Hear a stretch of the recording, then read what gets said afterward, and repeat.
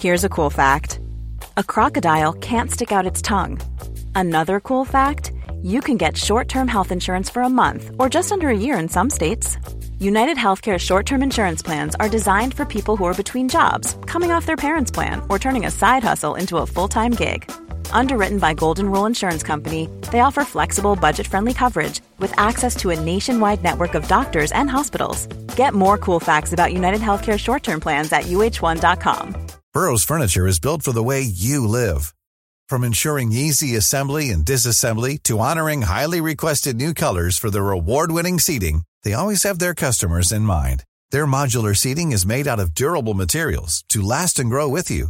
And with Burrow, you always get fast, free shipping. Get up to 60% off during Burrow's Memorial Day sale at burrow.com/ACAST. That's burrow.com/ACAST. burrow.com/ACAST. Mom deserves the best, and there's no better place to shop for Mother's Day than Whole Foods Market. They're your destination for unbeatable savings, from premium gifts to show-stopping flowers and irresistible desserts. Start by saving 33% with Prime on all body care and candles. Then get a 15-stem bunch of tulips for just $9.99 each with Prime. Round out Mom's menu with festive rosé, irresistible berry chantilly cake, and more special treats. Come celebrate Mother's Day at Whole Foods Market. The following program is brought to you by your friends at Podcast One. Don't forget to download our new Podcast One app. Napa Know-How. Get all the quality parts you need at your locally owned Napa. Because right now, when you order from Napa online, you can pick up curbside at your local store in just 30 minutes. Or get your order delivered direct to your door with free one-day shipping and over 160,000 quality parts when you spend $35 or more. Quality parts delivered quickly and safely. That's Napa Know-How. Napa Know-How. At participating stores, standard ground shipping and exclusions apply. When was the last time you thought about your batteries? I mean, that's what they do, right? Stay unnoticed, unseen, shoved in a battery compartment, and click, your stuff works. But you're going to be thinking about this one. Duracell Optimum, the battery that can make your devices work even better than copper top. Toothbrushes, faster. Screwdrivers, faster. RC cars, yeah, an upgrade without upgrading. So just this one time, do you and your devices a favor and upgrade to the power of Duracell Optimum. Hey everyone, John Roca here. Pluto TV is the leading free streaming television service. Watch over 100 TV channels and thousands of movies on demand, all completely free. Pluto TV never asks for a credit card. You don't even need to sign up to watch free.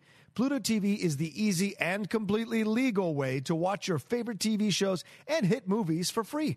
What are you waiting for? Never pay for TV again by downloading Pluto TV. You can download Pluto TV for free on all of your favorite devices today, including your phone, Roku, Amazon Fire TV, Apple TV, smart TVs, PlayStation, and anywhere else you stream. Napa Know-How. At Napa Auto Parts stores and Napa Auto Care centers, get a $25 prepaid Visa card when you get any Napa Automotive battery. It's the best deal for some of the best batteries from some of the best car people around. But we might be a little partial. Anywho, pick up any Napa Automotive battery and save $25. Do it yourself or have it done for you. That's Napa Know-How. Napa Know-How. At participating Napa Auto Parts stores and Napa Auto Care centers while supplies last. Offer ends 8/31/20. It's that little Chico Pitbull, Mr. 305, better said Mr. Worldwide, and I'm here to tell you about my new podcast, From Negative to Positive, brought to you by my friends over at State Farm. I believe that to have success, you got to play the game, so that the game doesn't play you. You know, the biggest risk you take is not taking one. It's very important that you make sure that you make the most out of your money, especially when it comes to insurance. State Farm offers surprisingly great rates. They have great agents standing by helping you personalize your coverage. All this is backed up by award-winning, easy-to-use technology. It's a great price with an even greater service. When you want the real deal, like a good neighbor, State Farm is there. Welcome everybody to another Raw recap here on the Pro Wrestling Sheet.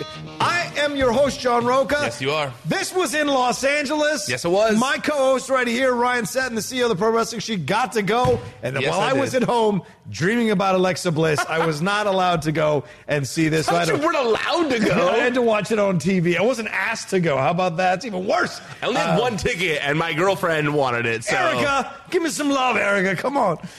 Anyway, you were there last night. We're going to talk about it all. I have to say, this is one of my favorite Raws that I've seen in quite some time. Stellar episode. How did you feel being there? Oh, I loved it. Stellar episode of Raw. It was nice to be there live when it was like pumping again. When it felt like a good episode of Raw. There wasn't like a lot to complain about. I'm sure we'll nitpick a few things here and there.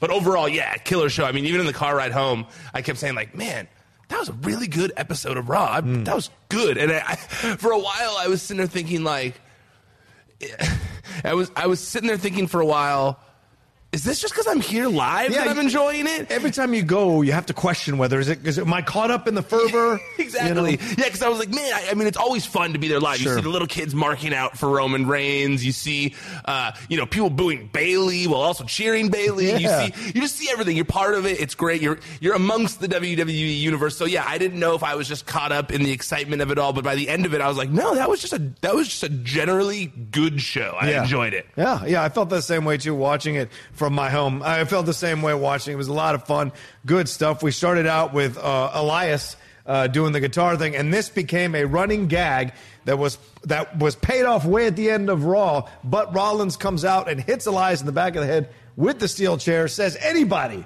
who's going to be a special guest referee is going to get this treatment. This is an interesting move. Kind of a pseudo heel move a little bit, but because everyone loves Rollins and he's a face right now, they're cheering him on doing this because they know Corbin's trying to screw him over, and that's why he's getting away with this. Miz comes out, and he does his finisher on Elias. Then Lashley comes out and does his finisher. Then Cesaro comes out and spins him around. Ricochet comes out, does the double knees to the face, and then Strowman comes out finally to do a running power slam on him. So Elias took all this just to be part of the show, and then was rolled out of the ring, and a five-man match happened to see who'd be the number one contender for the U.S. Championship.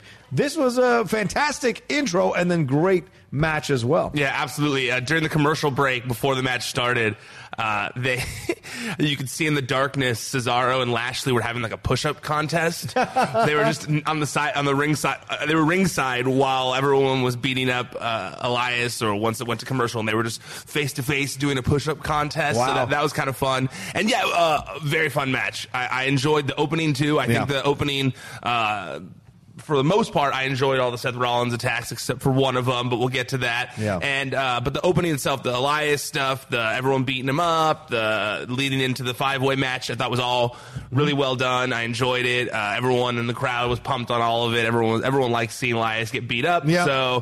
So that was fun. I enjoyed all of it. Yeah. No, and it worked for LA because that's how you want to start with a performer in the spotlight. It gets you kind of in that place. And sometimes people hate singer-songwriters, so beating them up seemed like the right thing to do in that moment. Especially in LA, you can throw a stone and hit 10 of them before the stone hits the ground. You saw this. This was a fantastic match. I mean, it was highlighted from some great spots. Cesaro picking up Strowman that like was that. Insane. I mean, that without any like real help, with Hulk and Andre. Andre jumped into Hulk's arms. You can see that clearly, but this was a full-on pickup bench. It shows you how strong, which is the legend of Cesaro, that Cesaro really is. That was fantastic. Yeah, the Cesaro thing, I do not understand how he has not been in the main event scene yet. Just as a singles guy, you look at the way he is with small guys and how impressive he is being the base for them, and them being able to do all their flips off of him and do their thing and put on these awesome matches. Ricochet, Rey Mysterio, all those guys. And I'm sure he could have more with all the rest of the smaller wrestlers if given the opportunity. And then on the flip side of it, you have a guy who's so buff, who's so imposing, who can also pick up guys that size. That's crazy. I mean, we've seen him do in the past, obviously, but I really, I hope this is the time that he can kind of like ascend to the next level. And I know that he didn't he didn't win this match. Yeah. But I really hope that he's on the verge of that, and it looks like they're trying again. And I am for it because I really do think that he has everything it takes to get to that level. Yeah. Maybe some tweaks on the character. We'll see if that's what needs to happen. This tweak they've been doing right now, and they haven't gone hard on it on TV, but it's been more of like an internet thing of where I feel like it's very much of like accentuating the positives, and they're instead of trying to make him do these long promos on the internet, it's these things where he's doing like the one word thing where he gives them one question and then he like gives like a one word answer and he's like bye and he leaves, and it's funny, it's entertaining enough. He doesn't have to memorize these long promos that don't feel natural to him. It's him just kind of being a dick, walking away. Yep. I like it. I think it is a nice tweak on his character. I don't know, obviously, if you can be a main eventer who doesn't talk all the time. That's a little more difficult. But I really think that he's on the verge of maybe being there again. This was a cool moment. I really, really like this. Also, during the break of the match, it was weird the way this worked out. So when Ricochet, Lashley, and Cesaro pinned Strowman, the three of them all kind of like piled on top of him, and that's how Strowman was eliminated from the match, and then it was left to Ricochet and Miz. Right. It was so weird. I've been to a lot of WWE shows in my life, and I don't recall it being a thing in the past, and maybe it's just been a while, but I don't know, but I don't recall it being a thing where during the commercial break they just stopped wrestling. Oh. That's not a thing that you've ever really seen, right? I don't recall when I've gone to live events that they stop wrestling during the break. It's weird. It was weird. They you know how like Strowman threw Ricochet out of the ring or whatever? They like huddled around him. They were kind of like huddling around Miz. And then like instead of it just being like a thing where like they regained their composure, got back, they instead of that, they got on the microphone. It was said over the microphone that the two performers in the match are being allowed a 2-minute break. Oh wow! Which I've never seen when I've gone to a wrestling show. Interesting. And I was wondering, like, are they worried one of them's injured, maybe, or something? Maybe it's something new they're instituting in these house shows to give them a little bit of a break, so that they don't get injured during the commercial break, or that they give them a break because maybe there's issues with injuries, the rash of injuries that happen with wrestlers. I'd like to hear from you guys, who were watching this or listening, who have been to recent live events. I'm wondering if that's been like a thing that they've been doing more and more, because I haven't really seen it on social media. But I thought it was interesting because it happened a couple times throughout the show, and I'll bring up some of the other ones. But it was weird to me how they did that. To me, it just kind of like killed the flow of the match. You're watching this match, and and then like it gets down to the final two, and they're like, okay, break time, and you're like, wait, what? This is what? We're watching a match right now, you know? And it really kind of like, I don't know, it really to me ruined the flow of things. Every time they did it. And I'll bring it up in the other times as well, because I just had never really witnessed this at WWE shows to my recollection. So yeah, that was interesting. But what do you think about Ricochet being the one to win? I was pretty surprised by that. I was too. But as soon as it was between him and Miz, I would have been shocked if Miz got it too. That's why I was in this weird place of like, I was surprised that it was Ricochet and Miz at the end, especially with the way Strowman was eliminating people. But I like the twist that you mentioned, that he got eliminated by the people and then just took it out on everybody. But we got to see Miz and Ricochet do their thing, which is great. I mean, Miz can really work with anybody. And it's weird seeing him do springboards now. It's weird. It's interesting. Especially a springboard axe handle. It's not the most exciting thing to do off of a springboard. Well, I love the plant he did where Ricochet went, over himself on that. Yeah, that was awesome. That was a fantastic flip that he did on that. The DDT really sells it. But Ricochet ended up being Miz. I guess this is the push. They've been moving Ricochet through, like, okay, we're going to have you trade losses with Cesaro, but it's just to kind of build you up and get you on TV, and then we're going to give you the shot here at Joe. I'm not excited by a Ricochet-Joe match. I'm not. I don't know if Joe is going to slow the match down so we won't enjoy what Ricochet can do in the ring. That's my concern, right? I think Joe working with Ray, I've seen that work. My concern is Ricochet in the ring with Joe's a bigger guy, so there's a little, and he has to do all this high-flying stuff as part of his thing. So we'll see. This will be an interesting clash of styles between Joe and Ricochet, and Joe does attack Ricochet at the end there, give you a little preview, and Ricochet gets the better of him as they separate from each other, one in the ring, one on the ramp, walking back up. So We'll see. This is all, and we should say this is a send-off show for Stomping Grounds happening this Sunday. Yeah, it's interesting. You and I had talked about a three-way recently, a possible three-way, and I actually thought for sure Samoa Joe was going to run in. Oh, and interfere? And it was going to turn into a three-way at the pay-per-view. My guess is the reason they went with Ricochet. Yeah. Instead of a program with Miz, because they had already planted the seeds for a Miz program with the maybe I'll go after your family thing. I think they kind of want to pin that to explore that in a bigger pay-per-view? In a bigger way down the line, since Stomping Grounds are Sunday, you know, and that there's much more meat on that bone, you know, to chew on. So I think that they do the Ricochet thing, and, you know, I listened to an interview that Rey Mysterio did with Wrestling Inc., and he said that he's looking to be back, that he's likely going to be back in action by the end of the month. Oh, wow. Or early July. Okay. So, my guess is that this is just kind of like to make sure Samoa Joe's doing something filling on the event, filling time, and not a long program they intend to do with Ricochet. Right.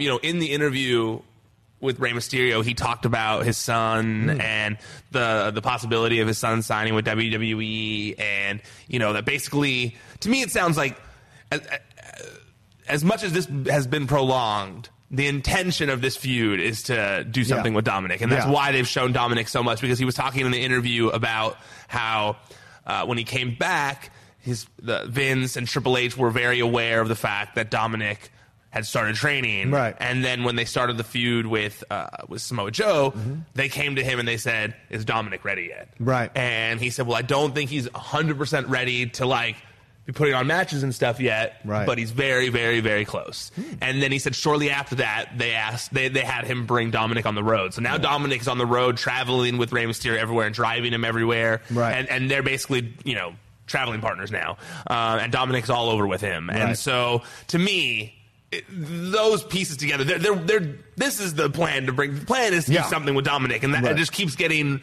messed up by these minor injuries or whatever along the way. And so I think that the Ricochet thing has to just be a quick placeholder. Yeah, that makes sense on all kinds of levels. And who knows what Miz's interaction is going to be, or interference or role is going to be here in Stomping Grounds. So we'll see how that plays out. I'd love it if Aleister Black showed up out of nowhere and there's a triple threat match. I want to fight somebody!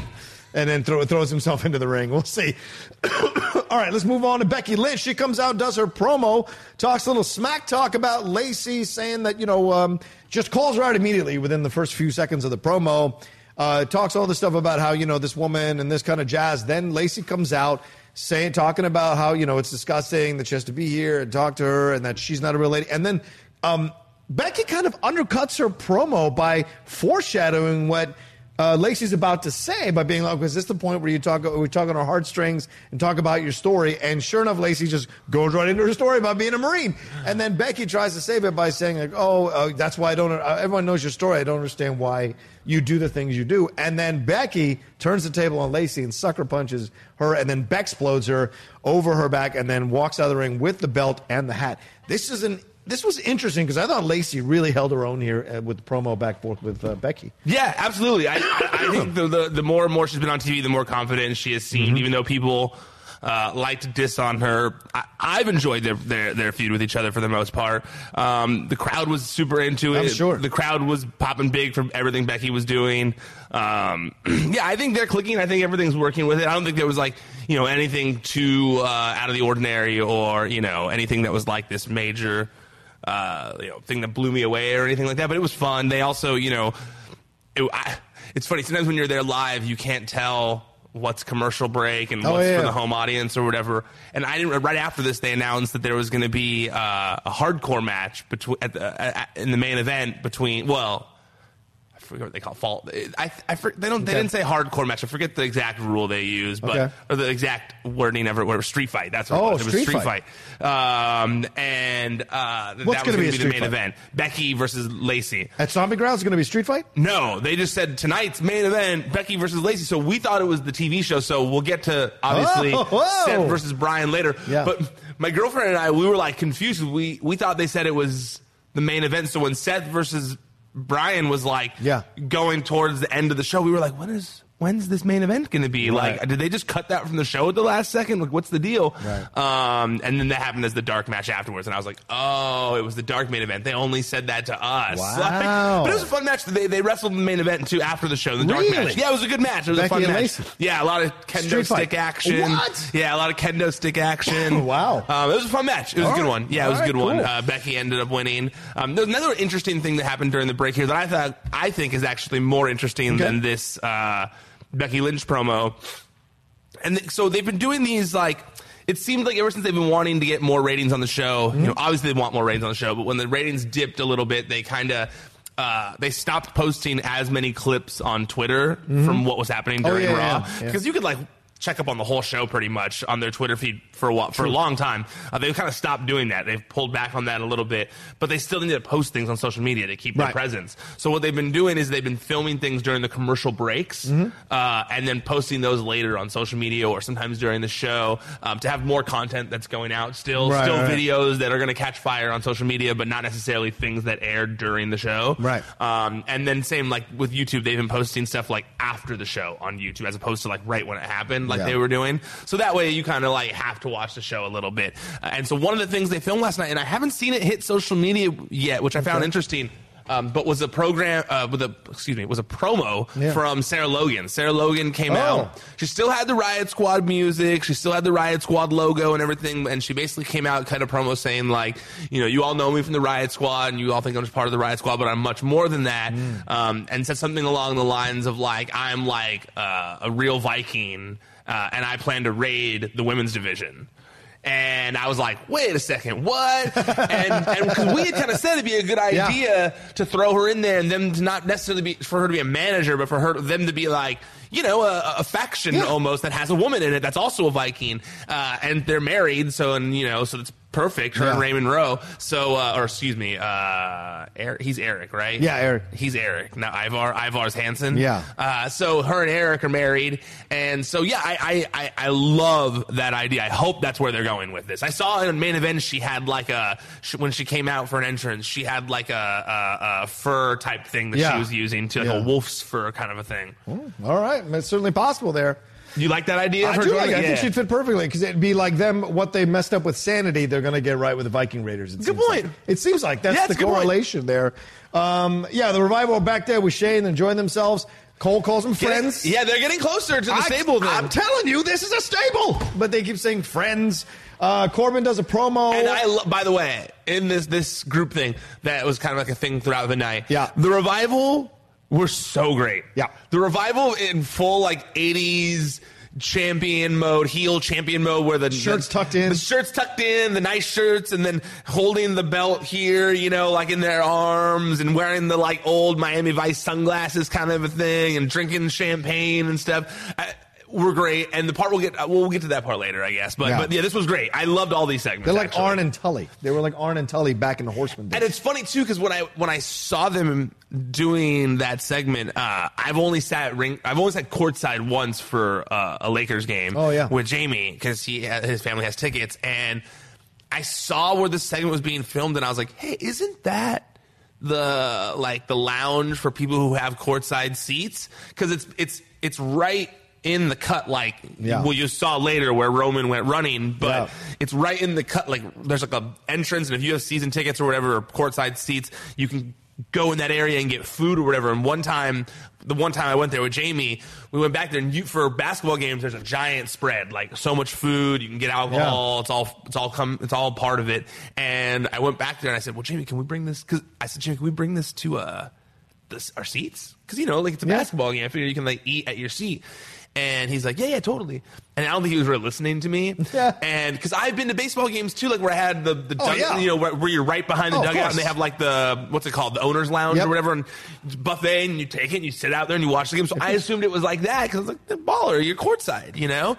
And then I got a whole plate of stuff, and I went out to the door to leave with Jamie, and the guy was like, oh, dude, you can't take that out to the court. You have to eat that in here. And I had a plate of roast beef and mashed potatoes and all this stuff. And I looked at Jamie, I'm like, Jamie, you said we could take this to the court because Jamie's been there a million times. And he was like, oh, my bad.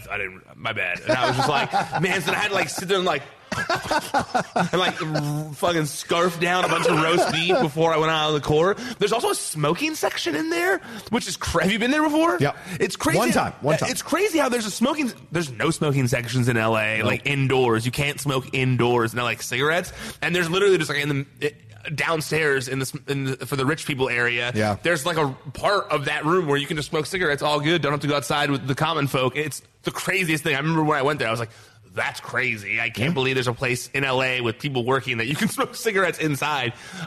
Being rich is stressful. I know. They gotta smoke. They don't want to smoke with the common folk. No, for the common folk. No. But they gotta smoke. They gotta smoke still. And so when I saw it, I was like, oh, isn't that in there? But I didn't expect them to kind of play off of how close that is. So I loved it later in the show when that happened. But in general, I loved all these segments. Yeah, they were really great. We had Corbin doing a promo after that, and he gets attacked by Rollins with the steel chair. So he's just laying waste to everybody and whispers into his ear. Then Daniel Bryan and Eric Rowan come out. This is a wild card thing, I guess. They come out, do their promo, talk about how I think he talks about how Rollins has never beaten him or whatever. He talks about this kind of stuff. And then the Viking Raiders interrupt them immediately. I did like that Daniel Bryan said the Los Angeles full of ignorant and impotent people. So good. It was so funny. He said something, he said something about LeBron too, or no? Everyone said something. Everyone was bashing LeBron. He said something. LeBron can buy and sell every one of those people. What did he say about impotent? Because I remember I laughed. He said they're ignorant and impotent people. That's LA people. That's what he said. He also said like once I get through all the smog in LA or something, instead of like the smoke or through the smoke. I laughed. Yeah, I loved it. It was good. Daniel Bryan's great. I love the stare down between him and the Viking experience. Viking Raiders. Is this a tease of something down the road? The last time that happened was with Heavy Machinery, and they're kind of in a feud with a little mini feud with them right now. So I'm assuming that's going to be the case. I'd love to see Heavy Machinery versus Viking Raiders. Me too. Again. Me too. Again, because we saw it in NXT when they went at it, so it'd be nice to see it on the main roster. But this is interesting because they walked him out. They came out like right as the promo was sort of ending. Here come the Viking Raiders. They have a stare down, and the Viking Raiders come down and do a squash match, which I don't understand. Why? Again, they're already established. We haven't seen them in weeks. We mentioned that last week. So to see him come back in a squash match, I was like, meh. I kind of feel the same way. And you know me, I like squash matches. I don't mind squash matches as much. You don't usually, and maybe it's because this was the one I was there live, but I was like, oh, cool. They're back. We're finally going to get to see them wrestle. Yeah. Oh, never mind. We're just going to see them do a few moves and then walk out, you know? Right. I also understand that you need to establish talent. I mean, they haven't been that established. They came in, they wrestled like twice, and then they were made fun of during one of them because of the name. Right. So, I kind of get it, you know. But I think it also establishes that the tag team division is not strong. That's true. Because, I mean, if it was, you could have a mid-card tag team just come up and have a good match with them, really put them over in terms of, like, how vicious and strong they are, and then roll on to the next thing. But you would a squash match. I don't think it solves anything. And WWE tweeting about it saying, the Viking Raiders showing you the best that they are. I'm like, not against this competition. They're not. What are you talking about? So it was just a little frustrating to see that because I want to see them actually wrestle and go back and forth and have a thing. Yeah, totally. Absolutely. No, I completely agree. I definitely think that it shines a light on the weakness of their tag division right now. Absolutely. It's just the fact that they have not as over teams as they'd like to have, considering there's 2 tag team belts just for the men. So, I completely agree with you. But I did enjoy seeing Ryan Taylor on the show. He's a local wrestler. Oh, nice. He was one of the guys in that match. So it was cool seeing him there during the show. I liked it. Cool. All right. Respect on that. Well, watching ringside was George Washington R-Truth. Oh, my God. That Charlie Carmella Chaplin. That was so funny to see them panning. It was brilliant the way they did it on TV. They panned the camera right past them and then move right back to them, and you saw them, and Carmella, perfect. I mean, so funny. The hat covering R-Truth and then running out of there. I happened to be looking at the screen while they were doing that, and my girlfriend wasn't, and I was like, oh my God. And she was like, what? I was like, just look. And I was like, I think you might have missed it, though. And then she looked, and that's when they did the pan back. Yeah. And her face, you're right. Her face was classic. I was laughing so hard.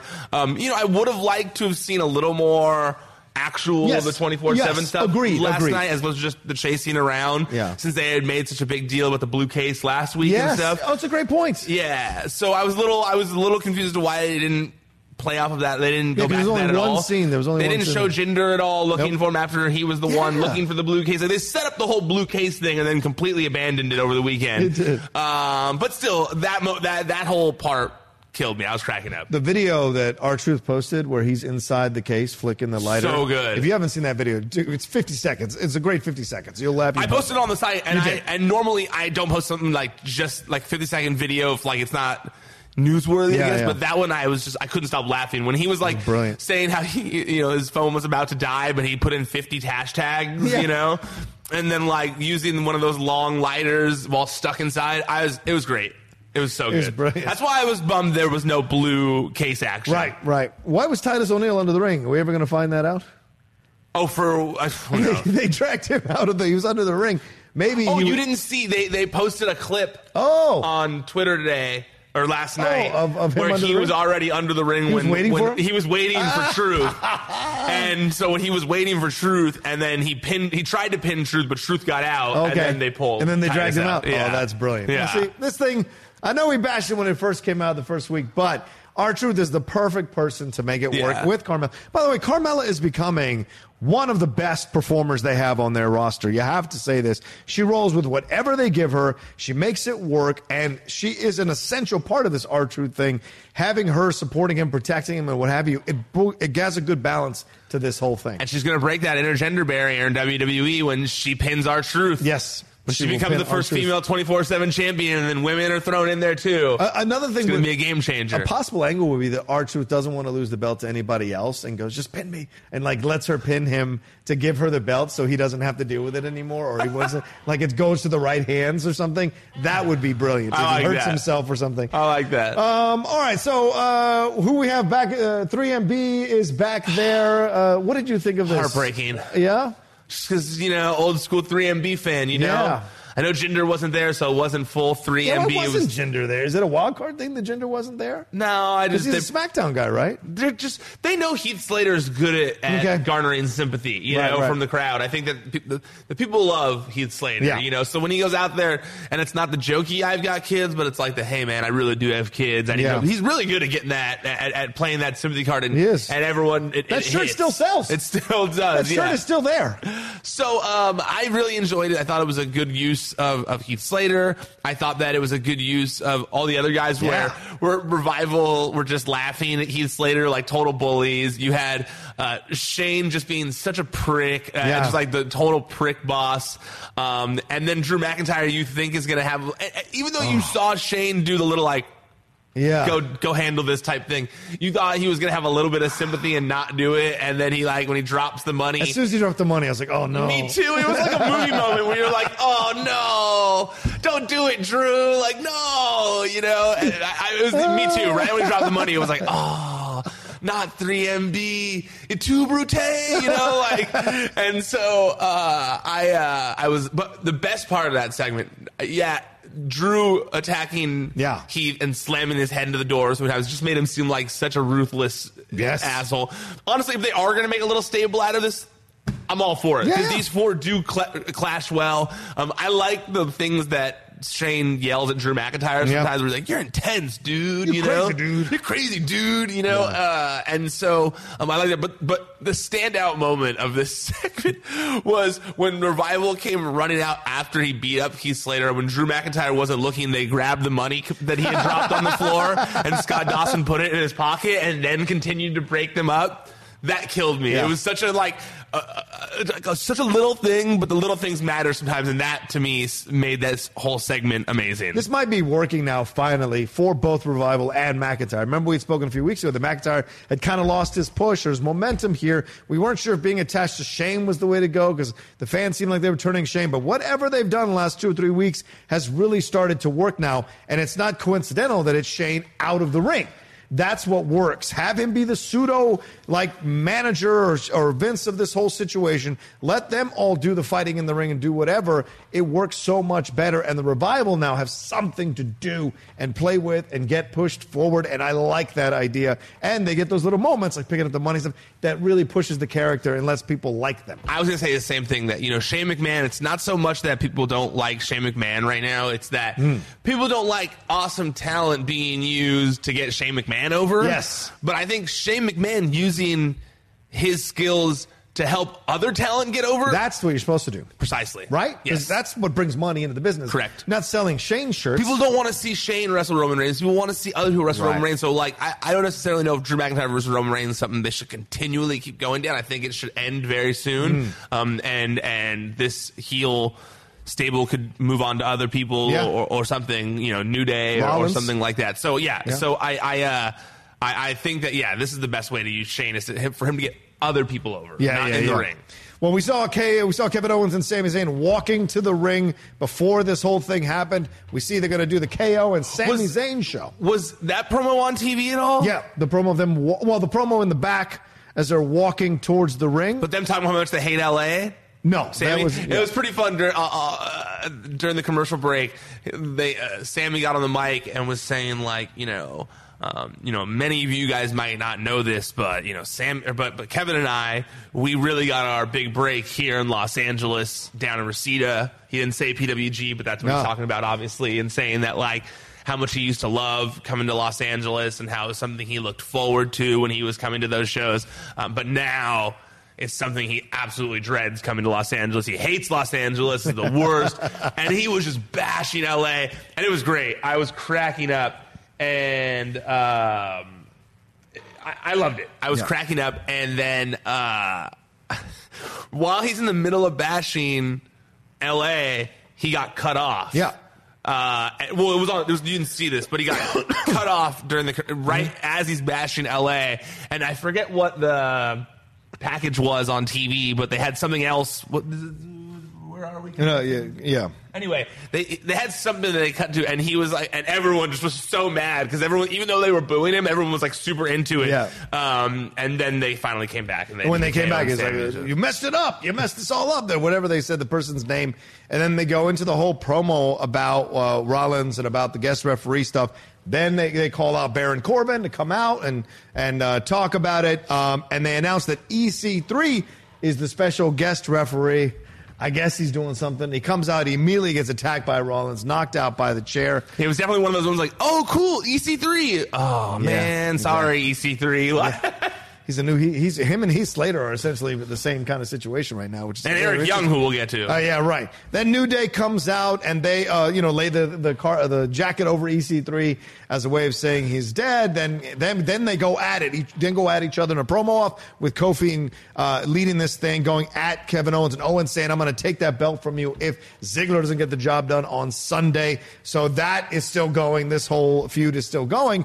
And then they pick up EC3 and they use EC3 like Weekend at Bernie's to set up a 6-man tag match between them, Corbin and KO and Zayn versus New Day, which will be up in a little bit. But then we get a promo in the back, a shot of in the back with the Bullet Club, and AJ saying he wants to see the old school Gallows and Anderson. Hold on. Talk about the first thing. Okay. Let's talk about the first one. Okay. That segment. The Weekend at Bernie's thing was funny as shit. Great. Yeah, I was cracking up. I enjoyed it all. I was laughing at the whole thing. I liked, KO and Sammy not wanting to be guest referee to kind of, not have another thing where Seth Rollins comes out and attacks them, but then he still came out and attacked EC3. New Day was used well. They were fun. I was pumped to see New Day, so I'm not going to SmackDown tonight. I enjoyed this whole segment. The Bullet Club thing, I was pumped. If it's the start of an actual push for Gallows and Anderson, I'll be happy. Because right now, Finn is also kind of just there. Yeah. He doesn't really have anything to sink his teeth into. If they could just do the actual club, it would be so over. If people would love it. If they could do the actual club in WWE, they could set up the club versus New Day. They could set up the club versus the Bloodline. They could set up the club versus this new Shane McMahon heel stable. These are things people would want to watch, I would love to see Finn, Gallows, and Anderson versus New Day in an actual program, whatever. I just think that this could be the start of something. Yeah. And if it was just to bury these guys before they leave, bummer. But it seemed to be more than that. They came out in the stupid the doctor's jacket thing again, and then AJ yelled at them, gotta take it seriously. Oh, we're gonna take it seriously, and then they lost. Yep. which I guess I'm jumping ahead. But no, that's all right. We'll get to that. But this is interesting all around with how this is going to go down with Gallows and Anderson, because you're right. Is this a way of sending them forward, or is this a way of having them lose and then you're just going to bury them and be done with it, and that's what you worry about here? I was almost worried / wondering if they were going to break them up. Yeah. Because in the ring, I don't know if it showed on TV, but after they were both looked mad at each other. Yes. And I was like, oh, man, they're going to break them up right now to kind of like Gallows devalue them on the way Gallows out. or Anderson who got too aggressive in the situation and cost them the match. I think Gallows. Yeah, Gallows. It was Gallows, and then Anderson was like, what are you doing? Yeah. And then even Corey Graves said, oh, Gallows got a little bit too aggressive. Oh, ahead did of he? himself. Yeah, in the commentary. Because I was there. They kind of laid the groundwork of the possibility. I'm wondering if that's where this is going to. Right. But here's the bigger question I want to ask you, because you brought something up, and now let's have this conversation. I know you were saying, oh, well, Shane, faction, but I think it's time to bring factions back. Oh, I love faction. Yeah, and I think it's timed, though. And WWE has been kind of hesitant about it, but I think it's time to start building factions. A Bullet Club faction would be fantastic. A Vikings, Raiders faction would be great. A Shane McMahon faction would be fun. This whole idea of factions, I think, needs to come back to give it a new life. You know, what's old is new again in the WWE all the time. And so if you're going to do that, I think factions work. Let people start to connect with people and enjoy their work. Give them vignettes to do in the back. So there's something for this talent that's on this roster that's so full of talent. You got something for them to do. I feel just like in any time in wrestling, you know, things have been best when there's two people on top that are like awesome. Yeah. You know, like a Rock and Stone Cold or something like that, where they have someone to play off of. You know, John Cena and CM Punk even, you know, stuff like that, where they have someone, you know, an opposite, you know, the top heel, top face type thing. And I feel like it's the same with stables. Mm-hmm. Stables aren't as cool if there's just one heel stable running amok. Right. I feel like there's got to be one top heel stable and one top face stables and a few other factions thrown in there just to kind of like, so they all have faction wars and they're all kind of like going against each other. I love that shit. You know, when I was younger, DX and the Nation and all that kind of stuff, there was like a bunch of different, you know, the best things going on. And so I love it. I love that kind of stuff. And so, yeah, I absolutely think it would be smart to kind of solidify that these are like factions, faction war type thing. Yeah. And I really think that, you know, having full Bullet Club, AJ, Gallows and Anderson, and Finn, not separating Finn from AJ, and like no, just they're all wild card. Yeah. They're all just part of the club. You know, I honestly think that it would be huge for WWE, and I'm shocked that they haven't done it yet this whole time. And that's because it's not their own idea. Yeah, but who cares? Yeah, but I agree with you. You know, I agree with you. But look at the merch. That's the creative, though. They're like, well, you know how Vince is. It's not the creative, it's Vince. Yeah, that's how Vince killed NWO. NWO would have been fantastic in the WWE if he had understood how to use them. And after The Rock, which was the pinnacle of the NWO, them attacking them in the ambulance, that was incredible. They never reached those heights again because they didn't know what to do with them. And this is something that bring point you, because you look at NWO and WCW as well, there was never a main face faction. Were there faces? Yes, Sting, DDP, Booker T, people who didn't go into the NWO who fought back, even Flair, but there wasn't a face. Well, the Horsemen were kind of like, they became it once down the line and stuff. Yeah, but by that time, it wasn't as, you know what I'm saying? And Fair. It was so big. That's the thing. It had gotten too far. Whereas with the corporation, there was something more interesting with the corporation because it was fighting your boss, right? The NWO was never your boss. The corporation Eric Bischoff was your boss. the NWO. Yeah, he eventually got there. You were fighting your boss. No, he was part of the beginning. But not at the beginning. No. He turned a year in. He turned a year into it. Yeah. You didn't know it was them. Then when it was Bischoff, then it was something else, right? And so but like the corporation from the beginning was Vince. Okay. And that works so well. But I think with this, I think factions, it's time. I think you're being a great point. A heel faction, a face faction. Let's see what happens and give these people something to do.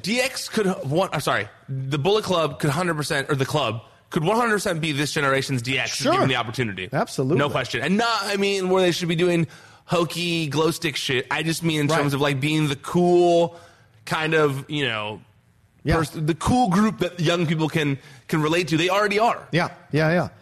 What's the deal with you posted something about the interview with the Road Dogg, Jesse James, and you were saying like he was on an interview and he said everyone thinks about DX is just Shawn and Triple H. It's us too. I don't know anyone who thinks that. So a lot of people do think that. That's fascinating. He actually specifically mentioned Vince in the interview. I didn't want to call him out, but he said that like there was a time when they'd be in meetings and they'd say like, we got to get DX, call call HBK. Yeah. And he'd be like, I was in DX. I'm sitting right here. Like he'd be in the production meeting. Like I'm literally sitting right here. Like you know what I mean? Yeah. Like, and so that was one of the kind of things he had pointed out. But there are a lot of old school wrestling, not old school, I guess, but early Attitude Era fans who do kind of feel that like that was the better version. I am 100% not of that vein. DX is the Road Dogg, Jesse James, a badass, Billy Gunn, China, X-Pac, and HBK, Triple H. That's DX. Well, I see. Maybe it's weird, but I don't even consider HBK part of DX during that time period. Wow. Well, he was a part of DX, but to me, there's two DXs. There was the 3-person group, or I guess 4, Rick Rude. Right. I forgot about Rick Rude. HBK, Hunter, and China. Right. And then also, the Billy Gunn, Road Dogg, X-Pac. That's my favorite Triple version H of Triple and of China. DX. Me too, without question. Because Road Dogg and Badass is still my favorite tag team, maybe ever. They're definitely in my top 3 for sure. Yeah, I have I have a workout mix that their song is on my workout mix. Whenever it comes on, I'm always happy to hear the Road Dogg break it down. Yeah, so. I think the Hardy Boys are my number 1. Oh, really? I think Hardy Boys. Okay. Dudley Boys. Oh, the Dudley Boys were great. Yeah, Hardy Boys, Dudley Boys, and then probably the New Age Outlaws. Okay. People are like, which Japanese wrestling name? It's not Japanese, but I love WWE. I'm sorry, that's what I grew up with on. that. Go ahead with that bullshit. Those were mine. I loved them. Bullshit. And the Outsiders are in there for me too. They had a nice little run when they were doing it. I know. No, I'm not going to say no to that. No, I love the Outsiders. I'll just have you know, there's a lot of every show, there are NWO shirts all over the place. I love it. It'll never die. I love the Outsiders. Right. I just don't know if I would put them in my top 3 or top 5. I don't know. It's tough. I put them in top 5. I'll kick anybody's ass. All right, let's move on to the match that you had spoiled the ending to, but of course people watched already. But you see that there was a 6-man match. That was a 2 out of 3 falls match, which is called at the beginning of the match by either Corey or Cole. Which I didn't know. Did you guys know? No. Oh, wow. I was so that's where they said it, right? Yeah. I was on the broadcast. So confused. I was like, I thought that I didn't catch the elimination match called. Yeah. My girlfriend said they did say it, and I had seen it before, and then I had seen it before online. This one, okay, I'm so glad that that's what they said. Because I was so confused when the pin happened, and then the match was still going on. I was like, was it an elimination match? Yeah. What's going on here? And that was why I was also confused. I mean, that was another time where they did a break during the commercial. So the pin happened. Yeah. They never said to the live audience, to my recollection, that it was 2 out of 3 falls. So the pin happened. They all stayed there, like mingling around. Yeah. And then they went to commercial, and Corbin got on the microphone, got out of the ring, got on the microphone, and started kind of promo on the crowd. So I thought it was over. And then, after kind of promo, then they ran in and they attacked New Day. Yeah. Then they spilled to the outside, and then they kind of came back in the ring, and then the show started again. Right. So it was weird to see another break in the middle, kind of and especially because I didn't know that it was 2 out of 3 falls without eliminations or anything like that. The announcer didn't say it when he announced everybody? Not that I recall. Okay. All right. Maybe I missed it, but I was very confused. Okay. All right. Well, it was good to see Big E getting some extended action. Oh, yeah. That was nice to see him. It looks like he hasn't missed a step. Just like good. SmackDown. Him and Xavier Woods looked like they were ready to kind of get back into action. Yeah. It was good to see them all going. But this was a fun match, and I like the way it turned. With the Corbin hitting Zayn on accident, and then KO getting pissed and getting in Corbin's face, and Corbin pushed KO, and KO doing the kick, and then they both walk out of the ring to leave Kofi there to finish off Corbin there for the pin. So I don't know what that means, but I liked it. It means that for me, I took it as KO and Zayn are basically their own thing. Yeah. They're going to go either way that they're going to go, but they're together. Yeah, absolutely. I'm glad they're together. Yeah, I'm glad they're back together, although I feel like it's kind of it's interesting to see them back together and the spotlight kind of be on Sammy now as opposed to Kevin. But I liked it. Thought it was good. Good match. Solid altogether. Even though it had that confusing middle part. Corbin's growing on me. Yeah, I told you. Yeah, I told you weeks ago. It's working. But the thing with this, I hear your point, man. Your quiet, subtle point. I wonder if pairing him with KO, for lack of a better word, retards Sami Zayn's growth and progression here as his own thing. I'm concerned about that. I feel like the opposite. I feel like it undercuts Kevin Owens being able to go, because right now the focus is more on Sami, and he's kind of just kind of like his muscle almost. Well, that's what I mean. If Sammy's going like this, then you attach Kevin, it kind of holds him down a little bit. But you're seeing Kevin going like this, and if you attach it to Sammy, that's what's going down. Kinda. Okay. Is that it probably works if both you ways. feel like Sammy needs to have Kevin, then you can't do anything new with Kevin right now. Right. That's kind of how I look at it. Okay. I can see that. Well, speaking of two people coming together, Nikki and Alexa backstage having a nice conversation here. Alexa brings her a present, which is a scroll with a chance to meet up, to team up with Alexa like for imagine the tag team title. Imagine someone handing you a scroll. Yeah. Well, Okay. it depends on how is it authentic scroll? I don't know. Like with calligraphy on it and everything. But like imagine if you walked to your desk and I had like a scroll waiting for you to say, John Is Roca, it an invitation to Raw? Because then I would have taken it. I would have taken it if it was in calligraphy. Anyway, they challenge for the I'll tag have you all team. know I invited John Roca the last time they were in town, He did. and he couldn't go. No, I could. I got sick. I got the stupid fucking sick. I'm sorry, I don't mean to cuss, but I got stupid sickness that weekend. I remember I was out for the count. I was down for the count. Anyway, all right. So they fight the Iconics. They're going to fight for the Iconics with the title later on. Paul Heyman comes out, does his promo. I love the ECW chants. Man's never going to not be ECW.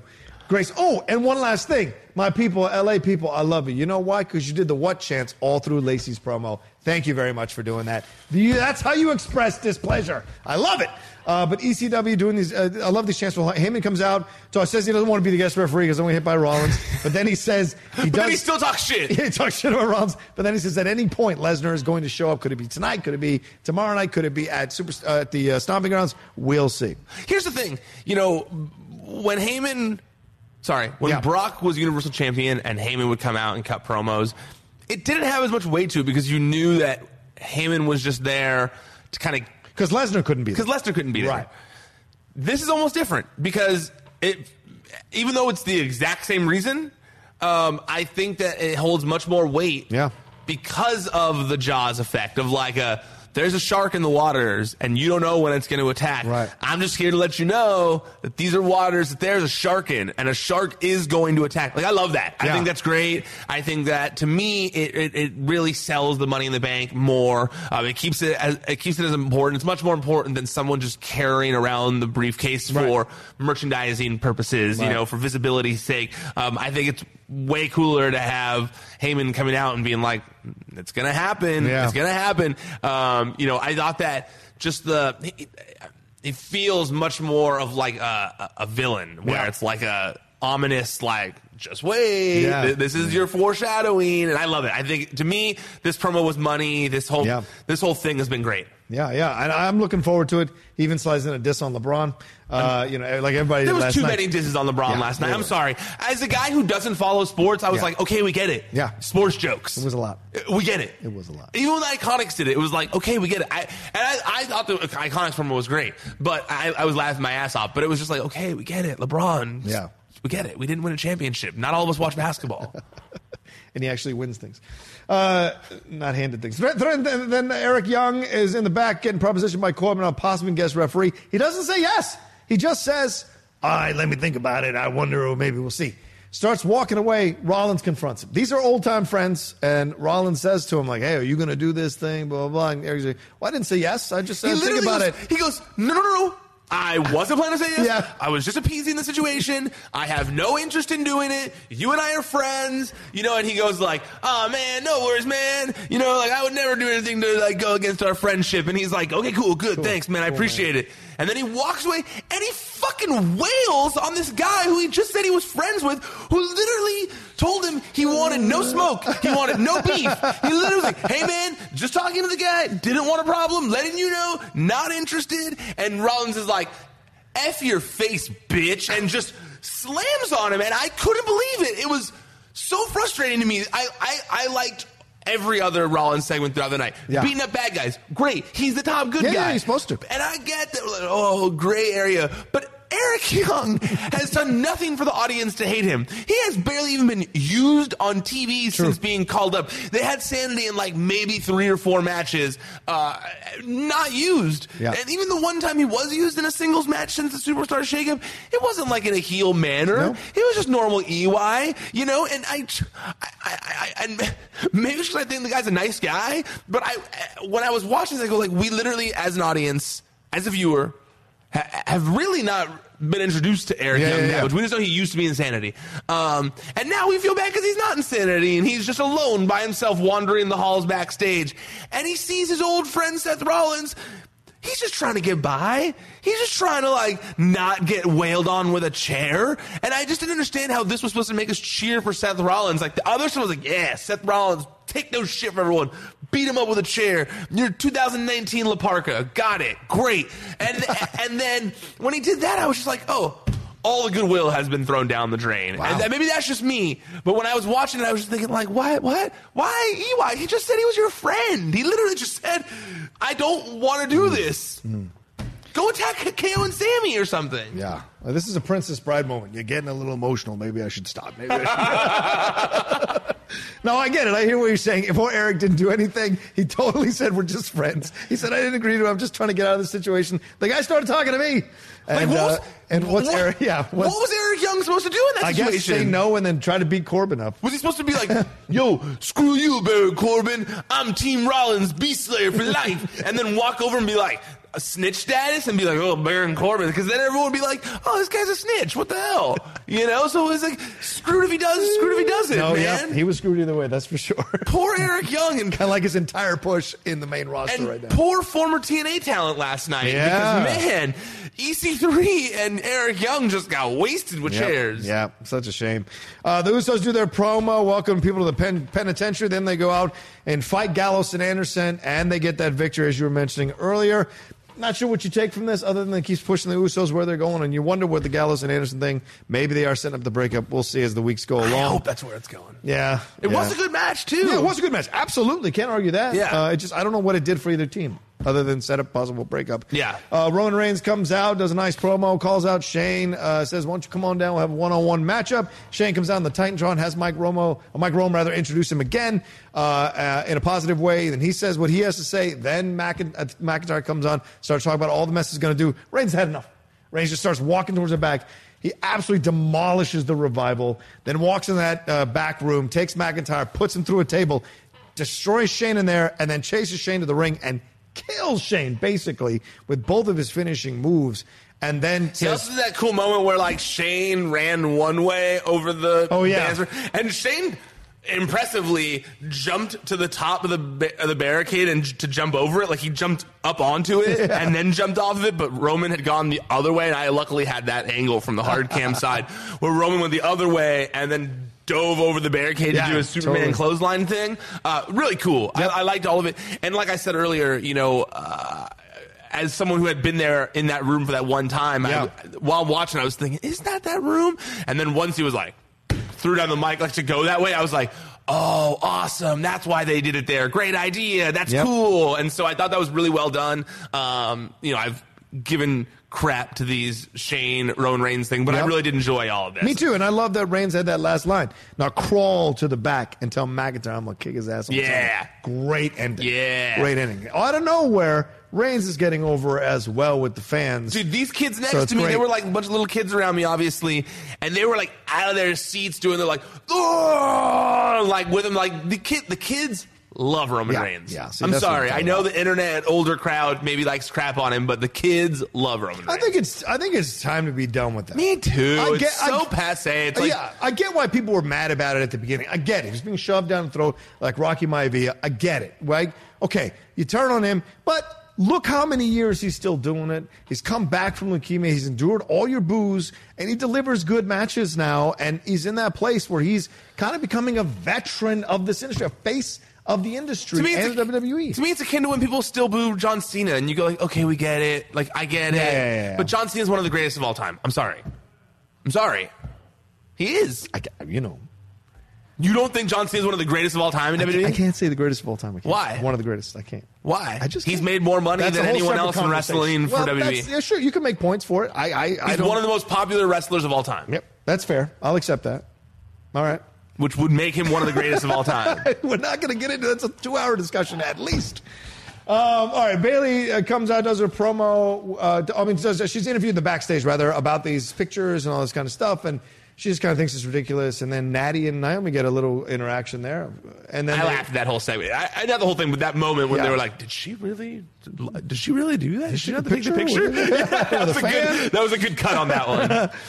And then the Iconics come out to set up their match here, talking their mess and more LeBron talk, taking a shot at LeBron. But I did laugh at their promo. I felt the fans were bored though. They were a little bored with the Iconics. I didn't feel that like fervor or boo. I was actually the opposite. Really? Maybe you couldn't hear it. They got a huge pop when their music hit. Okay. They were getting big cheers. Okay, good. All right, so they come out, and then Nikki comes out to her own music. Maybe they heard us. Alexa comes out to her own music. Then they come down to the ring. Bayley comes out and sits down on the chair to watch them on the ramp.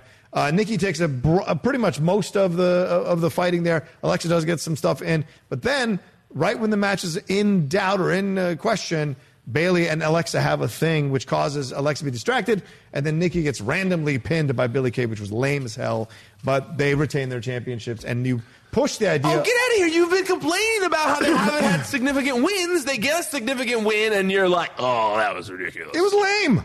Nikki was kicking the shit out of both of them, and then some random surprise pin is going to get her pinned? Come on. It was ridiculous pin. But I get because Bayley distracted her. Distracted Alexa. Yeah, but then Nikki. The whole situation. Right.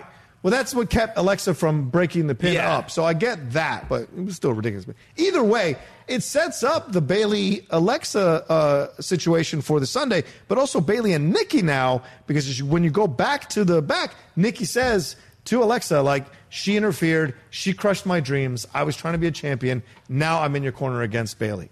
My guess here, and this isn't with inside info, but to me, just putting all the pieces together, this is the timeline I foresee. Okay.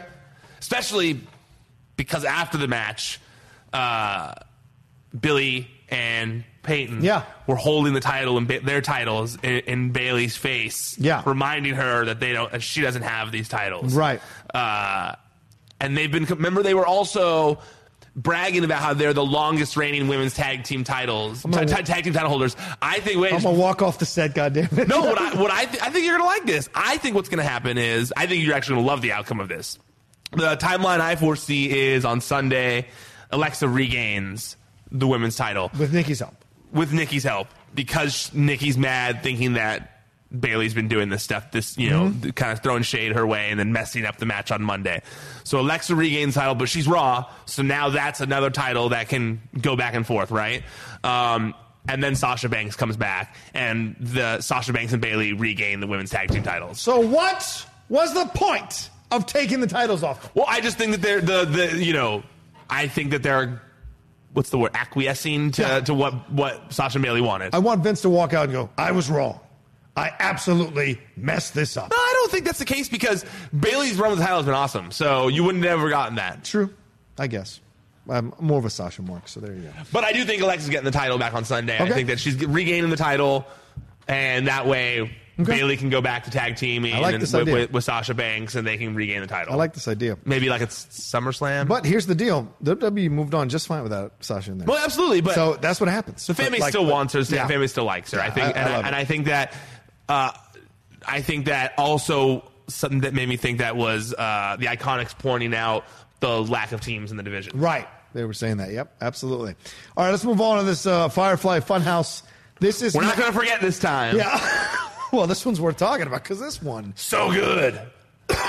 And pretty much, I'm sorry, I'm still getting over stuff, pretty much solidifies that we are very close to seeing this character on... in a match sometime. I almost thought he was going to make an appearance last night. Yeah, because this is the longest we've seen him in one of these Firefly Funhouses, and the fact that it was a very clear division between what we saw before and what we saw after. It feels like it's... And then they're all saying let him in, including him. Yeah. Whatever version this is. Yes. I also feel like we got... a taste of what his new theme music is. Yeah. It seems like he's getting new theme music to get away from the whole Wyatt family cult thing. And it was awesome. Yeah. I really liked the song. It sounded cool, the way they kind of played with everything. Mm-hmm. I'm going to miss the old song, because I do think that is one of the coolest songs that WWE's had in a long time. The doom, doo, doo. Okay. Yeah, I agree. Yeah. It was just so different for the time. And it was just like a cool, like 90s Nirvana vibe or whatever. And I mean, not a Scream Me or whatever, but you know what I mean. Yeah. Like it had that cool alternative vibe. But this one definitely had a more metal vibe, it seemed. I liked it. I thought it was very cool. I thought that, you know, the like going back and forth and it's funny. It had the old school radio thing, and I was laughing in my head going like, that's such a dated thing that nobody has to do that on a radio anymore. I was almost wondering if the young crowd even would have understood what that was, because that's not a thing you have to do anymore. Right. Like find the station in between. I used to hate doing that. But yeah, I thought it was really cool, really well done. I also think, as much as I've enjoyed all these vignettes, and I would like them to continue, it does feel like it's time. We've hit the end of them. It seems like, based on the way that all played out. I think that he's going to walk through the door soon. Right.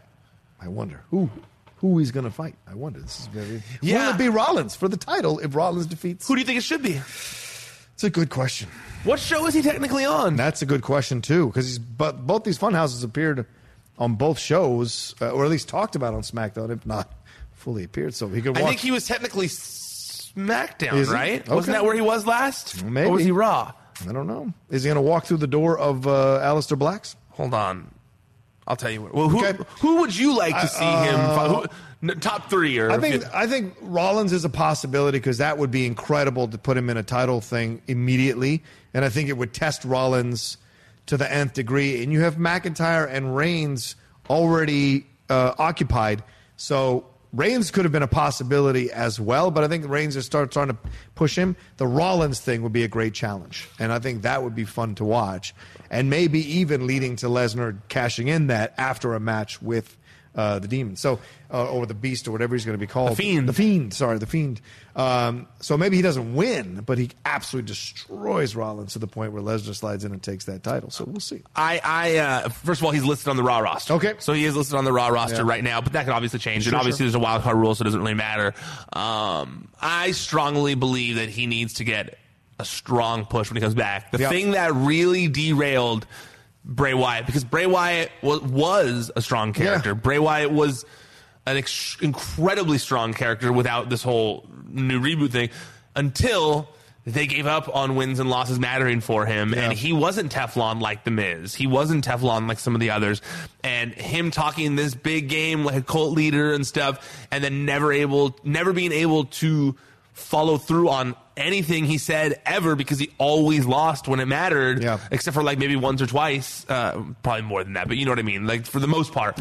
I think that really messed with him, all the losses, and so I think that he really needs to step it up this time, and I think that big wins will matter for him, so I also would love to see him in a title match of some sort. I think this was next. We'll see. Let's move on, because we're running out of time here. Sorry, I just saw time. Rollins and Bryan have their match here set up. It looks like it's going to go fine, and then Rowan interferes, gets Bryan disqualified. So fast, like a few minutes, like 2 minutes in. It really was. And then all these wrestlers come down. New Day tries to save them. Then then the Revival comes down. The Usos come out. It's all a big Donnybrook, as they used to say.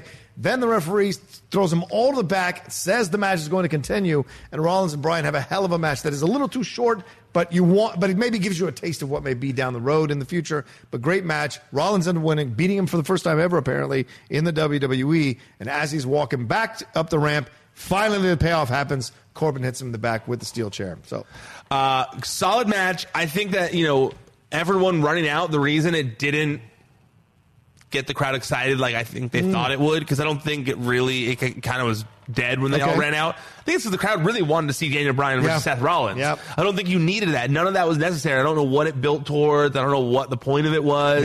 Especially when we had to go home for a pay-per-view. It didn't really sell any match on Sunday. It was really unnecessary, and it seemed like the match wasn't going to happen. Like I said, a lot of people in the crowd, I think besides just me, thought that Lacey Evans versus Becky was going to main event. So when this happened, it was like, oh, it's going to be over. Damn it. Like, we wanted to see this match. We're really looking forward to this. So I think that's why it killed the crowd a little bit. And then also when they announced it was going to restart, another one of those breaks happened for the live crowd. So they said it's going to restart, and then they just stood there waiting for it to come back from commercial, and then they wrestled. So that was a little weird too, and it kind of brought the crowd down who was already excited for the match. But overall, great match. I did enjoy it once they finally came back and got to have an actual match, it wasn't like some 6-star classic or anything like that, but it was good for what it was. Fun to watch these two guys go against each other.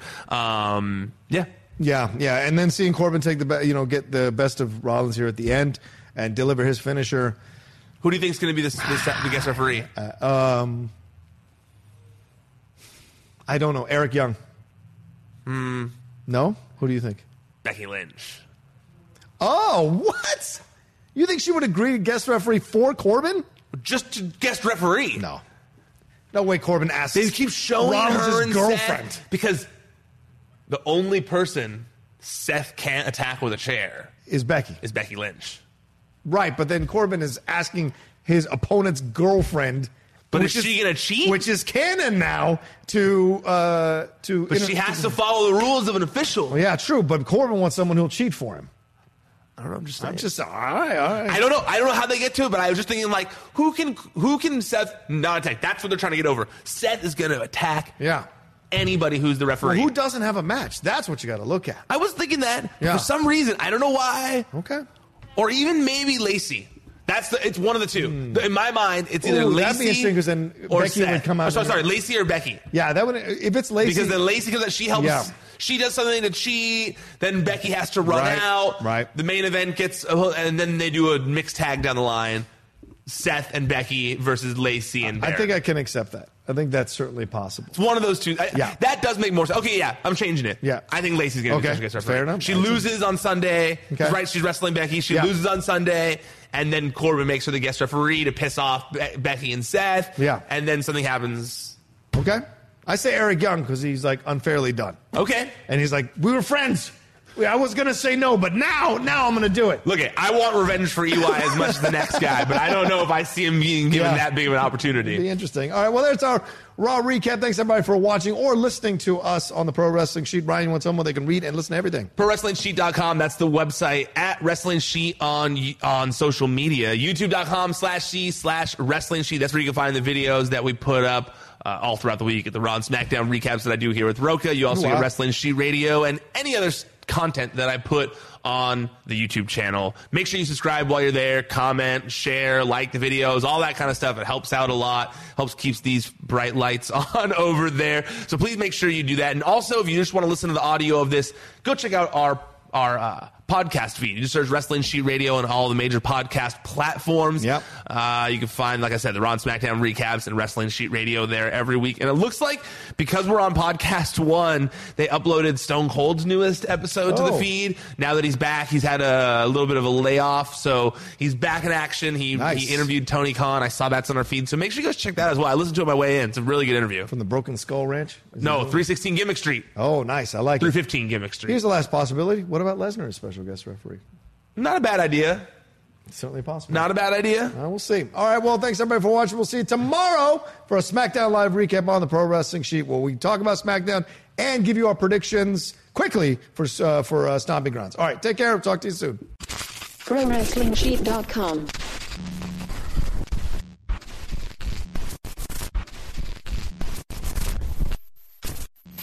Napa know-how. At Napa Auto Parts stores and Napa Auto Care Centers, get a $25 prepaid Visa card when you get any Napa Automotive battery. It's the best deal for some of the best batteries from some of the best car people around. But we might be a little partial. Anywho, pick up any Napa Automotive battery and save $25. Do it yourself or have it done for you. That's Napa know-how. Napa know-how. At participating Napa Auto Parts stores and Napa Auto Care Centers while supplies last. Offer ends 8/31/20. It's that little Chico Pitbull, Mr. 305, better said Mr. Worldwide, and I'm here to tell you about my new podcast, From Negative to Positive, brought to you by my friends over at State Farm. I believe that to have success, you got to play the game, so that the game doesn't play you. You know, the biggest risk you take is not taking one. It's very important that you make sure that you make the most out of your money, especially when it comes to insurance. State Farm offers surprisingly great rates. They have great agents standing by helping you personalize your coverage. All this is backed up by award-winning, easy-to-use technology. It's a great price with an even greater service. When you want the real deal, like a good neighbor, State Farm is there. Hey, it's Danny Pellegrino from Everything Iconic. Ready to upgrade your style game without blowing your budget? Check out Quince. They've got all the good stuff, shirts and polos, activewear, and fine leather goods, all at 50 to 80% less than other high-end brands. And the best part? They're all about safe, ethical, and responsible manufacturing. Get that luxury vibe without the luxury price tag. Hit up quince.com/upgrade for free shipping and 365-day returns on your next order. That's quince.com/upgrade.